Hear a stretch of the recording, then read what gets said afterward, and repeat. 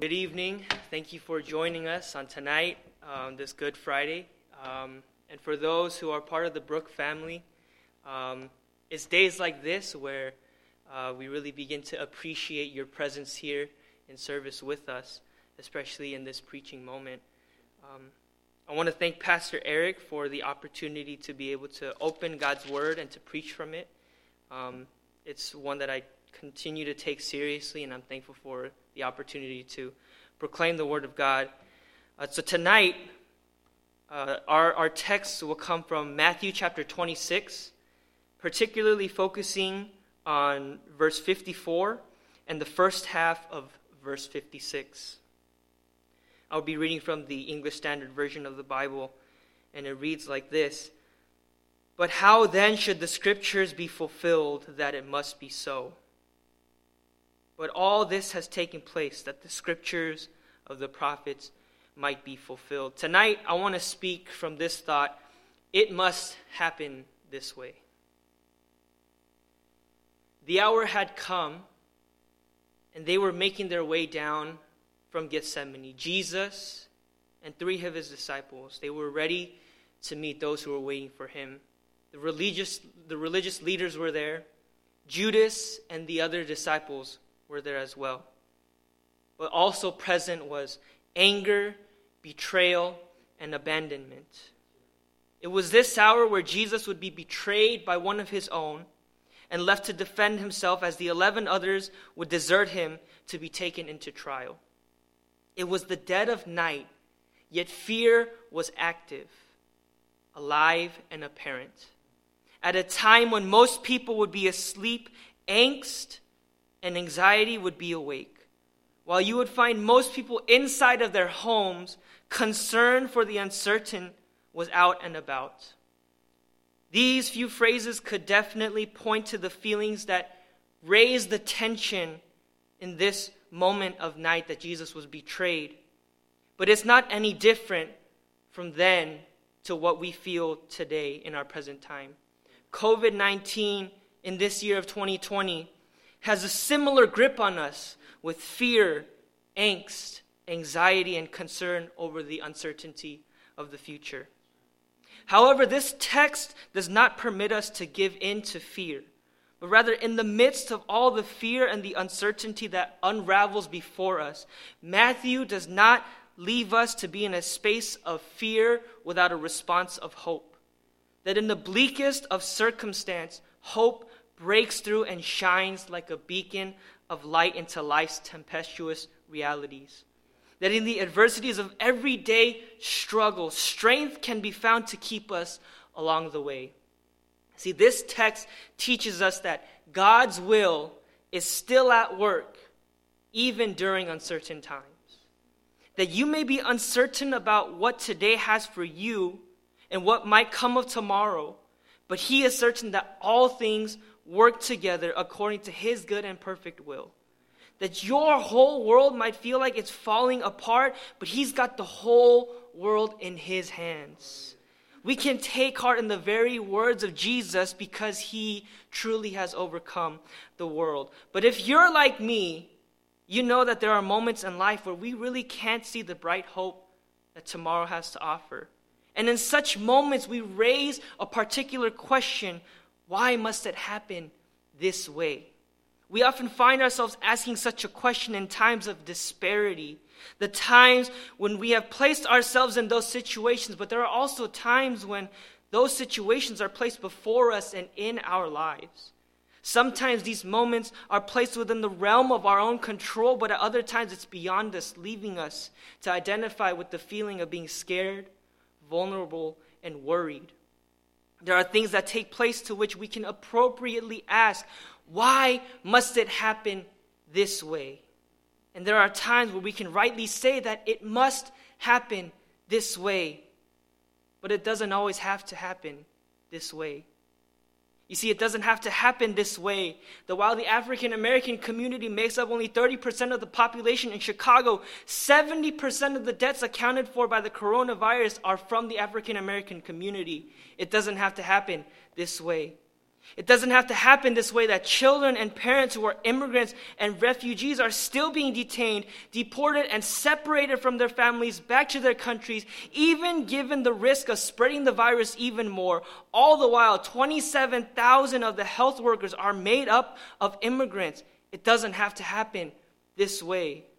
It doesn't have to happen this way, that the Asian and Pacific Islander community in America, while going out to shop for essentials, has to deal with the daily fear of perhaps contracting the virus, but also at the same time suffer the fear of being racially profiled and being accused for bringing the virus into America, no matter how many generations have remained in this country and even served it. It doesn't have to happen this way. It doesn't have to happen this way where some families have the luxury of social distancing themselves and working from home, where other families cannot afford to miss work and have to worry about the struggles of keeping their jobs because they have to gather the financial resources to pay the rent, pay the bills, pay mortgage, look out for the health and well-being of their children, and pay to feed empty stomachs. It doesn't have to happen this way. And it doesn't have to happen this way where the elderly and the vulnerable in our communities don't have access to essential resources and proper health service because of the lack of stewardship of resources given to us and the negligence of God's command to attend to the vulnerable in our community. It doesn't have to happen this way. It doesn't have to happen this way. But here in the text, it happened this way. It must happen this way. And it happened this way because there was a greater will, a greater task that needed to be filled. Then Jesus knew that, and Jesus had that in mind. And Jesus tells us in verse 56, but all this has taken place that the scriptures of the prophets might be fulfilled. There are reasons as to why this Friday is called Good Friday. And one of those reasons is because Jesus did not abandon his mission. Jesus did not leave behind his task. Jesus remained until it was accomplished. Jesus was in the garden in Gethsemane, and Jesus too was face to face with the dilemma and anguish of the crisis that stood before him. But instead of trying to alter it, Jesus said, "Not my will, but yours be done." He knew that it must happen this way. Jesus knew that he would be betrayed, he would be abandoned, he would be stripped, he would be whipped, he would be flogged and publicly humiliated. He knew it must happen this way. Jesus knew that he would be crowned with thorns, hung on a cross on a hill called Golgotha, where they would put nails in his hands and nails in his feet, and a spear would be put into his side, and he would hang there to die. He knew that it had to happen this way so that the scriptures of the prophets might be fulfilled. And in knowing this, there is an application here that arises out of this text. It's imperatival in this text that there's an urgent exhortation for us to anchor our souls, to tether ourselves, and to cling to the cross of Calvary, to remain steadfast. But oftentimes it's in our nature to do the exact opposite. Doing exactly what is revealed to us in the text. We either come to the attack and accuse Jesus like the religious leaders did. We try to make our own way out of the situation like Peter did. Or we run away and abandon Jesus like the disciples did on that night. But we have an example of one who was able to remain confident and steadfast even at the brink of crisis. Yet in many ways, while it's hard for us to understand why all this takes place in our lives, it must happen this way. And it happened this way because the will of God was to be fulfilled. You see, this reminds me, a couple years ago, I had an opportunity to go on a mission trip with my former church in Belize. And on one of those days, we were at one of the churches in one of the villages and cleaning around on the streets.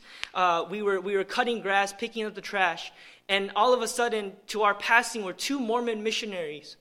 And as they passed, they so happened to cross paths with one of our deacons, Deacon Song, Song Jipsanim in Korean as it would be.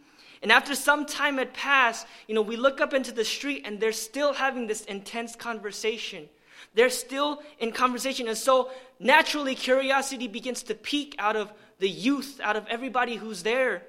And so what I said to them was, hey, I know you guys are curious about what's going on. We don't want to attract attention, but let's continue to do the work that's before us. But pray for him in your heart. later that evening, we would recap the day, and we would think about the plans for the next day. And then the question came up, Deacon Song, what was that conversation all about? He told us that there was an intense discussion around belief. And I'll never forget the moment when he said this. He said, I told them this. If Jesus isn't the final prophet, priest, and king, then he's not the Messiah that we've been waiting for. And I think that God had it happen this way, because if it did not happen this way, we wouldn't have a Savior who we can call on to be our refuge and strength, our ever-present help in time of trouble.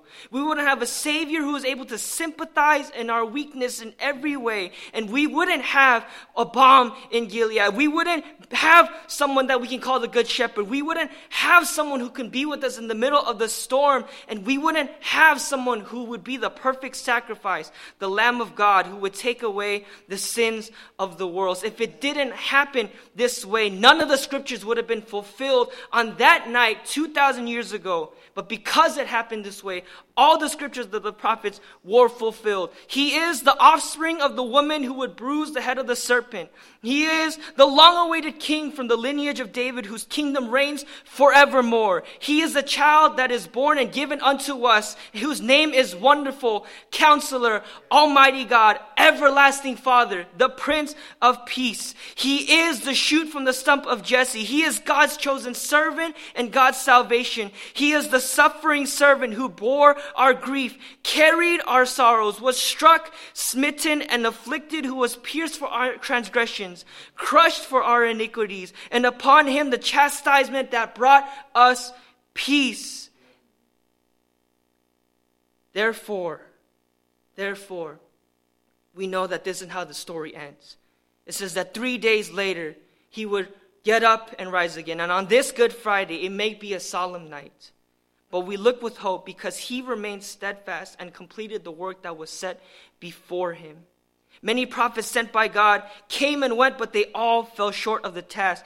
But he, who though he was in the form of a servant, in likeness of God, did not consider equality with God something to be grasped, but he emptied himself, taking on the form of a servant, being born in the likeness of men, and being found in human form, he humbled himself, becoming obedient to the point of death on the cross. Therefore, God has exalted him and gave to him the name that is above every name, so that at the name of Jesus, every knee shall bow in heaven and on earth and under the earth, and every tongue confess that Jesus Christ is Lord, to the glory of God the Father. And I'll close with this final verse in this hymn.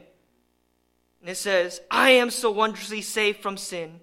Jesus so sweetly abides within. There at the cross where he took me in, glory to his name. So come to the fountain so rich and sweet. Cast thy poor soul at the Savior's feet. Plunge in today and be made complete. Glory to his name. Glory to his name. Glory to his name. There to my heart was the blood applied, and I'm so happy and I'm so glad it happened to this way. Glory to his name.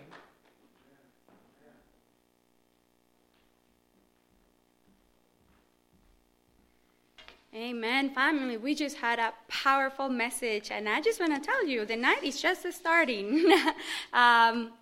It is my privilege to be here as we continue to remember what Jesus had to endure to give us the salvation that we have right now. I would just want to spend a couple more minutes meditating on this, Matthew 26 and the end and the trial of Jesus. So you see, after Jesus was arrested, the Jewish council was ready to condemn him. The trial was made in a way that was more like a facade than an actual display of justice. But while our Savior was being treated as a terrorist, there was a bystander in this story that all four Gospels talk about. And I want us to center our gaze for the next couple of minutes in this bystander, the Apostle Peter. Peter was the first disciple that Jesus called, was the first person that we know from the scriptures that recognized Jesus as the Messiah that the Jews were expecting. But in this story, Jesus denies his master. Not once, not twice, but 3 times. But let's go back for a moment and think how this would be for Peter, what this moment meant for him. And I just want you to remember that this was not a triumph moment, like when they first walked into Jerusalem with Jesus and the crowds were cheering and saying, hallelujah, hallelujah, when the Passover was starting. It was not like that. Peter's master was arrested. All the disciples were dispersed. And what Peter thought was the hope that Christ was bringing was no longer there. I want us to think about this. Because while Peter was there sneaking into the courtyard of Caiaphas' home where the trial was happening, and he could probably hear the beatings that Jesus was receiving, inside, all the things that he thought he knew about God were being shaken. For Peter, like a good Jew, he was expecting Jesus to, at some point, bring a really big war, conquer all the enemies, and at the end defeat everybody. Just like that, no doubt. And we can see that Peter was so ready to do this that when Jesus was going to be arrested, what he did was he pulled out a sword, he cut someone's ear, and Jesus had to kind of calm him down for a second. But now he's finding himself in this situation when his life is actually in danger, where his master is going to be crucified, when nothing makes sense. And we can think, because God's plans in his life, or what he thought was God's plan, was not panning out, Peter was probably really shaken. And in all of this, in this commotion, the least expected source brings up this comment. You were also with Jesus. Comes from the slave girl. Peter's reaction was immediate dismissal. I don't know what you're talking about. In other words, he played the fool, like most of us will do, right? When our faith is being tested, our first reaction normally is, I don't want to have the Jesus talk. Not right now. Not in COVID-19, please. Not when my job is shaking. Not when these things are happening. I don't want to talk about God when these are the situations that I'm being surrounded by. Then Peter moves along in our story. He goes to a different section of the courtyard where people is warming up in the fire, trying to probably mix in, avoid danger, but still have an ear on what's going on. And then again, another slave girl, while bystanders are around, says, hey, I think you were the guy that was with Jesus. And what started with a simple dismissal, I don't know, now turns into a real full-blown denial. And Peter even curses on his own name and swears that may God strike him death if he's lying, that he doesn't know Jesus. We know he's lying, so we know what he should receive, right? But we often give Peter a bad rap for what he did then, huh? But how many times we also do the same thing? I can think of many times when my own zeal for God was quickly turned in some type of shaky dismissal or even sometimes big denial, just out of fear of being isolated, out of the dismissal, I don't want to be in an awkward situation. We do that too, family. And despite of how long we have walked with Jesus, we all, like Peter, need to be washed away clean every time by the cross. So when this girl called him out, he let this oath to protect himself from what he could save him or maybe perhaps clean his reputation in front of others. But in reality, he was begging the expiation that the cross was going to provide for him and for all of us. I want you to see this, family. Peter spent all his 3 years of ministry with Jesus. He saw the healings. He saw the miracles. He sat in every single teaching. Even in the Last Supper, before Jesus was arrested, Peter was the first one in saying, I'm never going to deny you. I'm going to follow you wherever you go. And even if everybody else, even if I'm going to be killed, I'm going to follow you. But here we see that Peter was unable in his own strength to deliver in the promise that he was making to the Lord, just like all of us. Peter had the conviction, but he didn't have the power to back up his promise. Peter, like we all do, needed the freedom from the wages of sin in order to execute what God has called him to do. We see this need vividly in the story when, at the hearing of the rooster, Peter weeps he realizes at that moment, at the beginning in the morning of that Friday that now we call good, that he failed his master too. Not only he failed Jesus in denying him, but he also realizes that there's nothing he can do about it. For Peter in this moment, the sin was some unbelief seasoned with maybe self-preservation and some pride. For you, might be something else. But I think we all need to remember that we need to come back to Jesus. Because we cannot free ourselves from sin on our own. No matter how good, no matter how much we follow Christ, we can't do this thing without him. So I urge you today, if you're watching this, have you ever felt this need from salvation? I know I have. And I know for Peter in this moment, he went from salvation is a good thing to salvation is a personal, it's an urgent need. I need it right now. And how good that Jesus was about to fulfill that need. But I'm sure that you might also have some things where you need salvation right now. So if you haven't ever put your trust in Jesus, I pray that tonight will be the rooster crowing in your night so that you can also see how much you need the Lord. But the story doesn't end there for Peter. You see, Jesus predicted Peter's denial in the Last Supper. Our Savior knew that not even one of his disciples will be able to stand faithful to the gospel without him going to the cross, without him making this way before them. Luke even tells us that Jesus prayed for Peter so that he will be able to stand the temptations that will come his way, not just with the denial, but after all of that. So if there's any hope for us, if there's any hope for some of us that might feel trapped now with sin, maybe new things that are coming up, with the trials that we're facing that are very different, with the uncertainty that we're facing that is really different than things we have faced in the past, let me remind you, Jesus prayed for you too. Come to him, because his grace is available for all of us. And today, as we mourn the death of our Savior and all he had to endure for us, as all lament in the Bible, let me remind you that Jesus' death also led to a wonderful praise. This is why we call this Friday good. Once Peter repented of his failure, and once his sins were washed away clean with the cross, Jesus embraced Peter back. And he restored Peter's calling, we're told in the book of John. The Gospel of John tells us that Peter not only assured Christ of his love, but also at the end, Jesus assures Peter of his calling. Follow me and feed my sheep. And if we have any doubt that this man was transformed by the power of the cross, let me remind you that this is the same Peter that stayed faithful till the end. The same Peter that raised up and preached in Pentecost. The same Peter that died on a cross like his Savior, but upwards. Peter needed Jesus' sacrifice to overcome his own sin. And Peter's denials urge us to remember that we do too. So at this time, I ask that we all will put our gaze on that cross because we need it. Amen.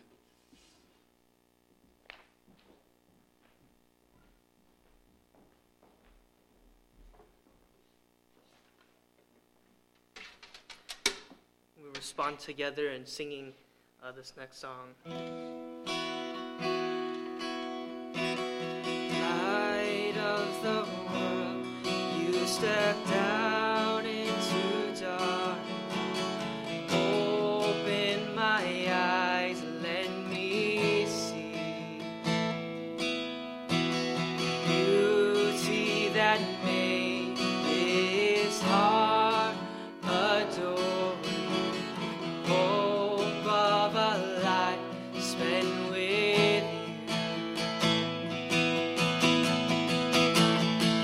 So here I am to worship, and here I am to bow down. Here I am to say that you're my God.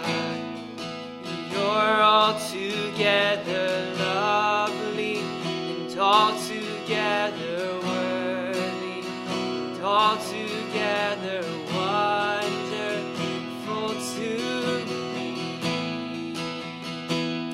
all days, King of all days, oh so highly exalted, glorious in heaven above. Humbly you came to the earth you've created, and all for love's sake we came forth. Sing, so here I am to worship, here I am to bow down, here I am to say that you're my God. You're altogether lovely, and altogether worthy, and altogether wonderful to me. Sing, I'll never know, I'll never know how much it costs to see my sin upon that cross. No, I'll never know how much it costs to see my sins. Sing, I'll never know, 'cause I'll never know how much it costs to see my sin upon that cross. No, I'll never know how much it costs to see my sins upon that cross. Oh, so here I am to worship, here I am to bow, here I am to say that you're my God. You're altogether lovely, and altogether worthy, altogether wonderful to me. Thank you, Lord.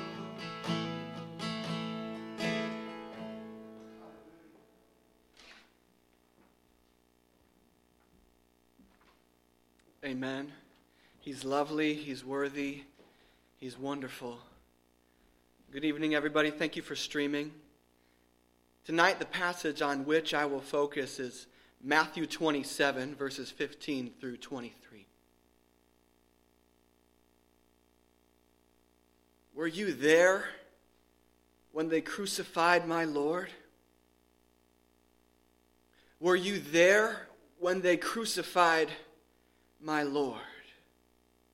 So goes the chilling question enshrined in an old song about Good Friday.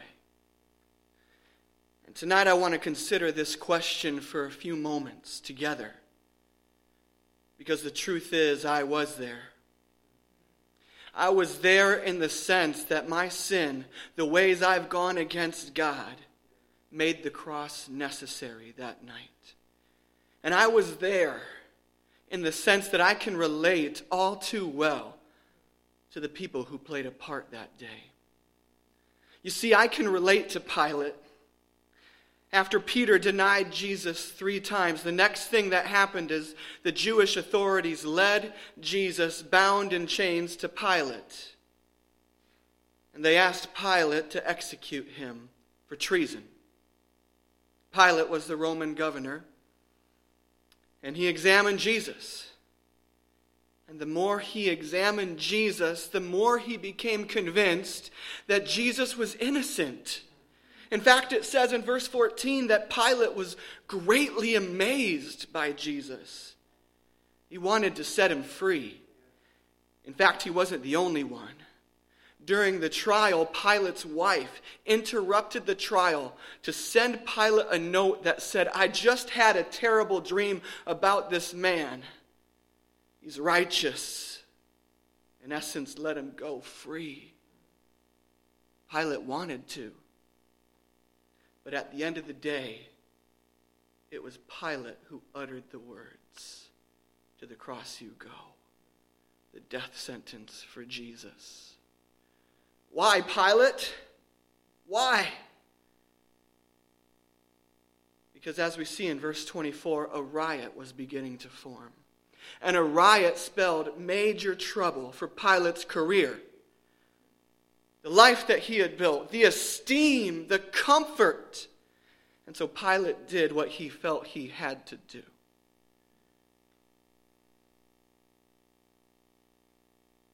And yet I can relate.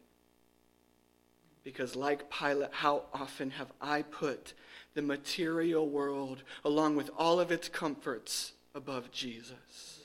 How often have I placed myself and my tiny illusion of a kingdom above Jesus and his everlasting kingdom? Like Pilate, I have treated Jesus as less than. Were you there when they crucified my Lord? I was.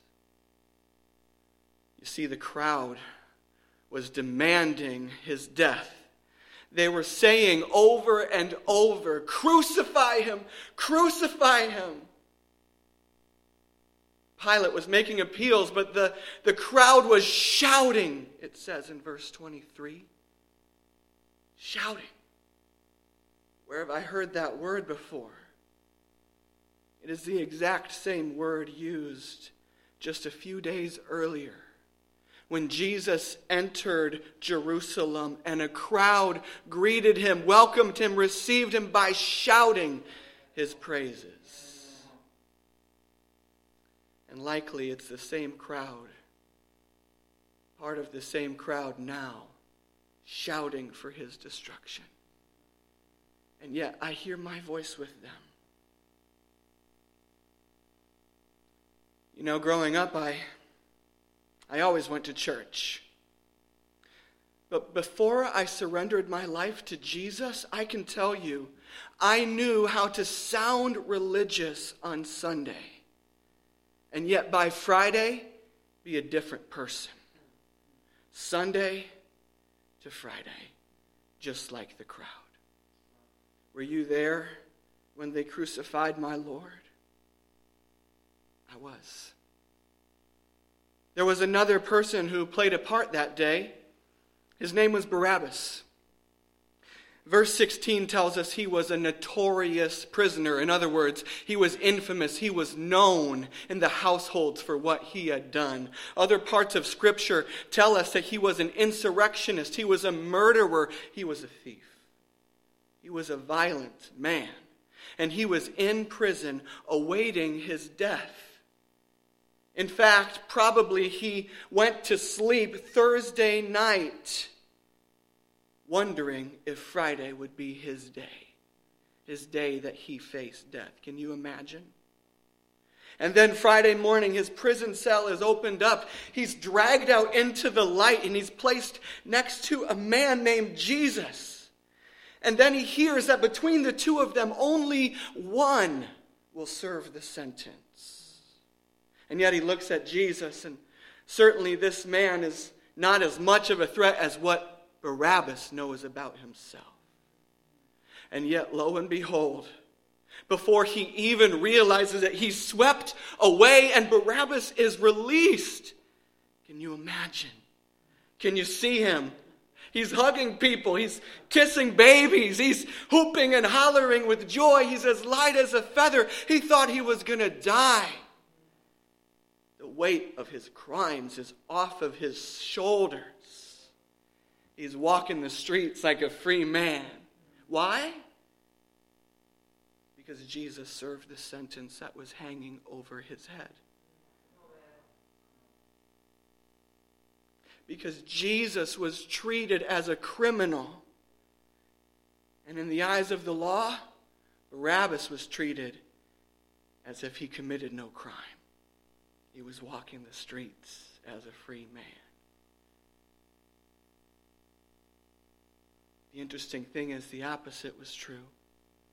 Jesus was righteous, the perfect Son of God, and Barabbas was guilty of the things he had done.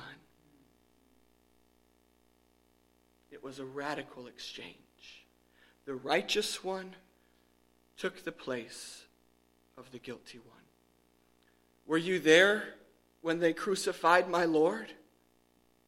I can relate to Pilate and I can relate to the crowd, but praise God, I can relate to a man named Barabbas because I too am the guilty one, set free by the righteous one who took my place at the cross that day. You see, Jesus served the sentence for my crimes, not against Rome, but against God. And now I'm treated as if I never committed them.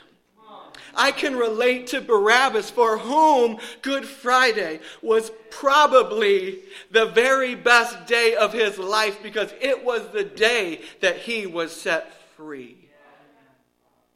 May the same be true for you and I, who by faith in Jesus Christ are set free, free, free forever. Amen.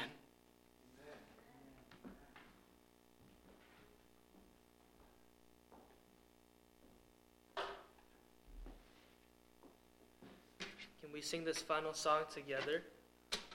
We think about the price that has been paid for us on the cross, but especially the love that is demonstrated to us. How deep the Father's love for us, vast beyond all measure, that He should give His only Son to make a wretch His treasure. How great the pain of searing love! The Father turns His face away, as wounds which mar the chosen one bring many sons to glory.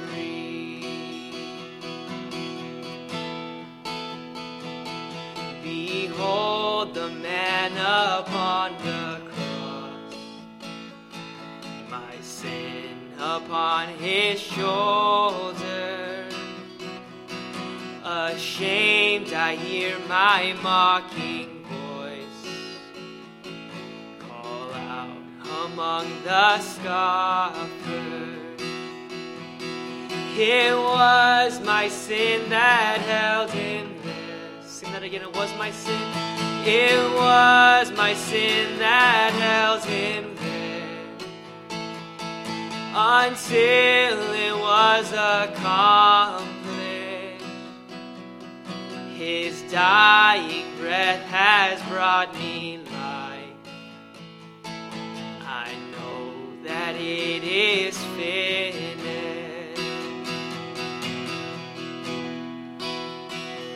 So I will not boast in anything.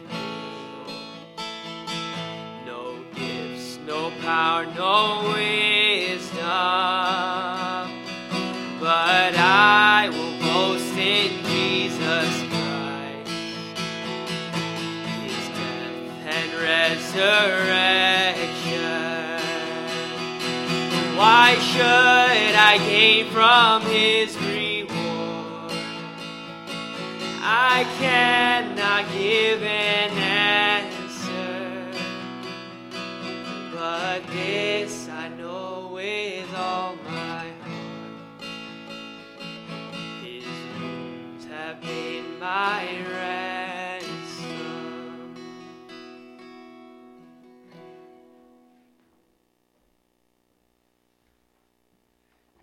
Thursday night, Jesus shared a meal with His disciples.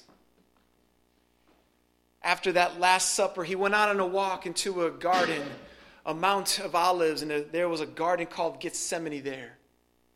And there He prayed and prayed and prayed while His disciples slept and slept and slept.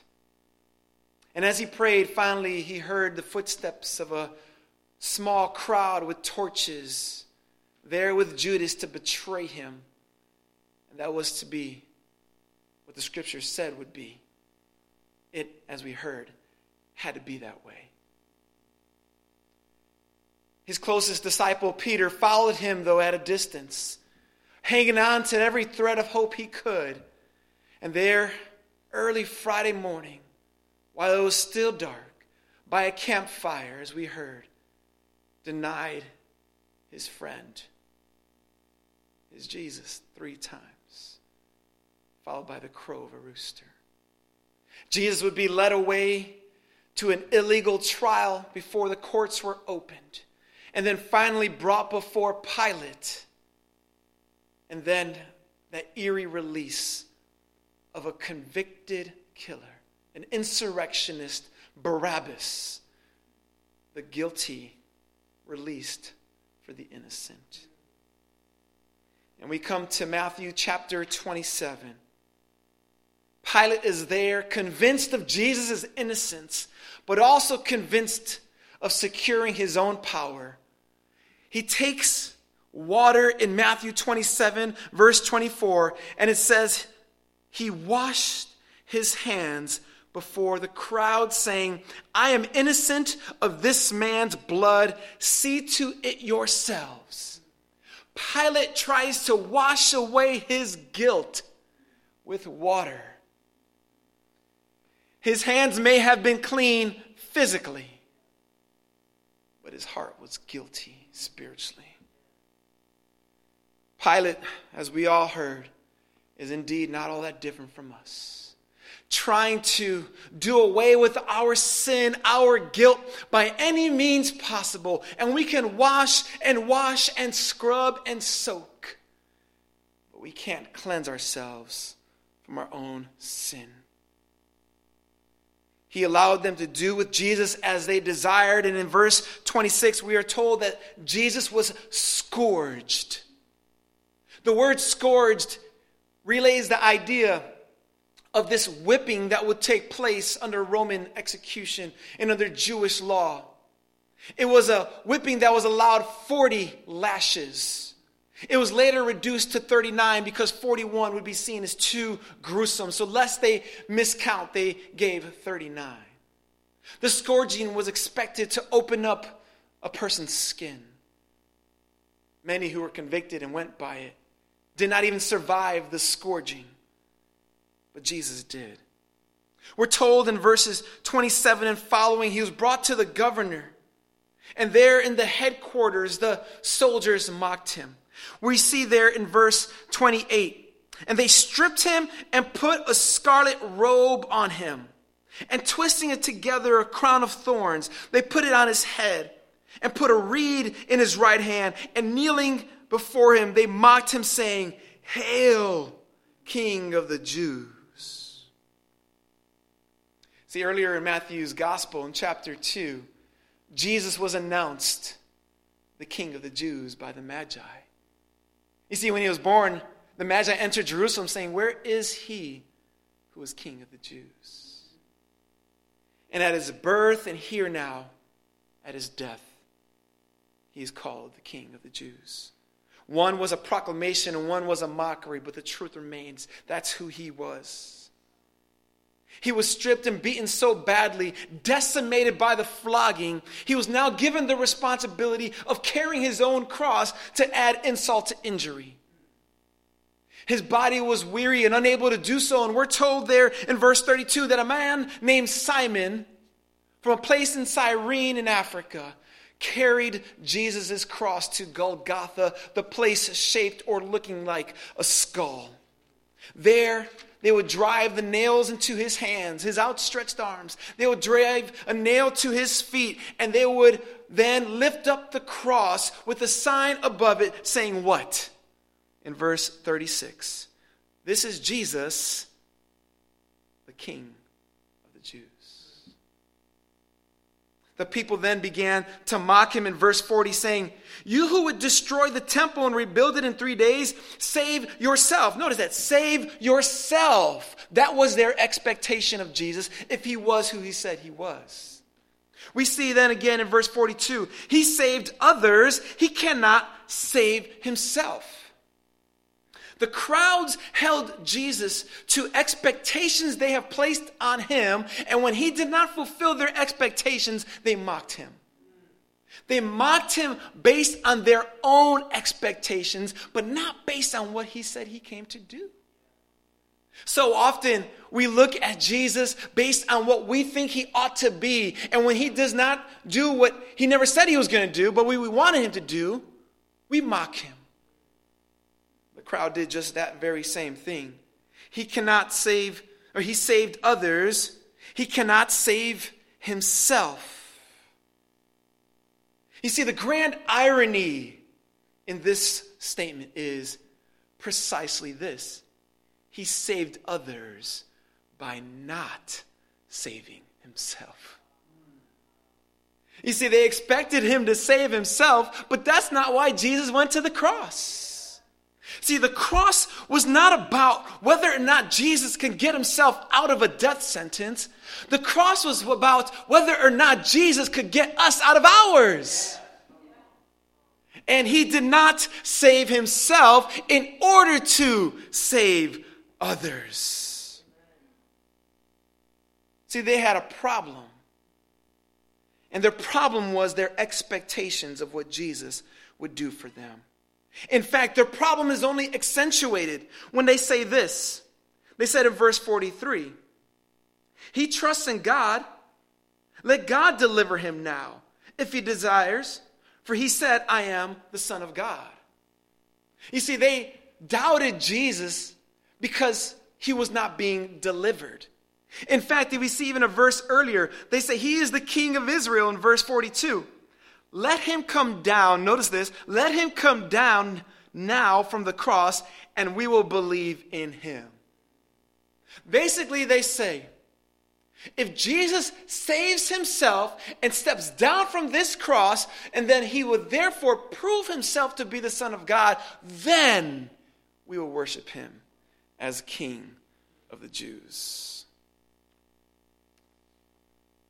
This was their problem. But again, what irony. They would believe if he came down from a cross. What if he would raise from the dead? See, their problem was not an information problem, because we knew what happens on Sunday. Their problem was a heart problem. They were stuck in their sins. They have the same problem you and I have, because like Peter, as we heard, we are the ones who deny God. Like Barabbas, as we heard, we are the ones deserving punishment. Like Pilate, as we heard, we are the ones trying to wash away our own guilt. Like the mockers, as we've heard, we've placed expectations on Jesus. But for us, the problem is not an information problem, but it's a heart problem. Jesus would breathe his final breath there in verse 50. He yielded up his spirit. And there, even in verse 54, a soldier who was present is in awe by the manner with which he died, by the things that were happening around, the tearing of the temple, the raising of the dead in Jerusalem. And he says, surely this must have been the Son of God. When evening came, Joseph of Arimathea took Jesus down from the cross and laid him in his own tomb. Verse 60. And he rolled a great stone around it. Despite the horror, this Friday is still good. This Friday is good because God keeps his promises that his scriptures might be fulfilled. This Friday is good because God is merciful even with those who deny him. This Friday is still good because even now, the guilty find a way to be made innocent. This Friday is still good because though we can't wash our own sin away, Jesus would wash away our own sin. This Friday is still good because though they mocked him to be the king, he actually was the king. This Friday is still good because he who knew no sin became sin for us so that we might become the righteousness of God in Christ. This is a good Friday. That's why we call it good, church. This is the day where, yes, we grieve because it had to be this way. We grieve because it was my sin that held him there.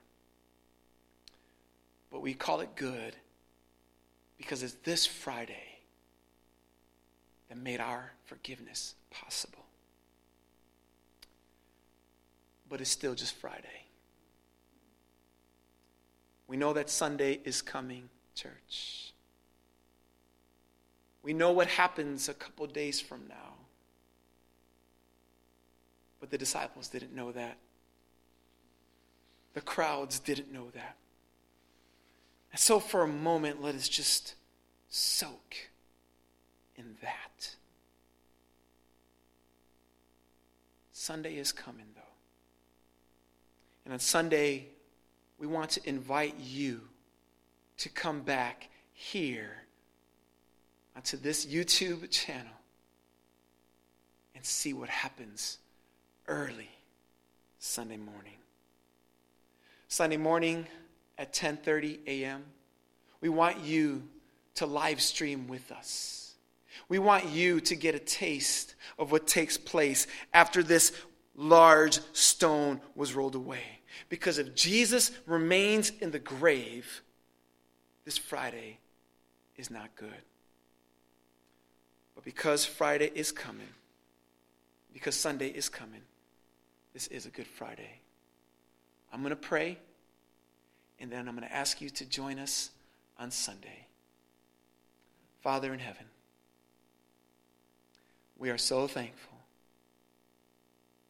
that you had a plan.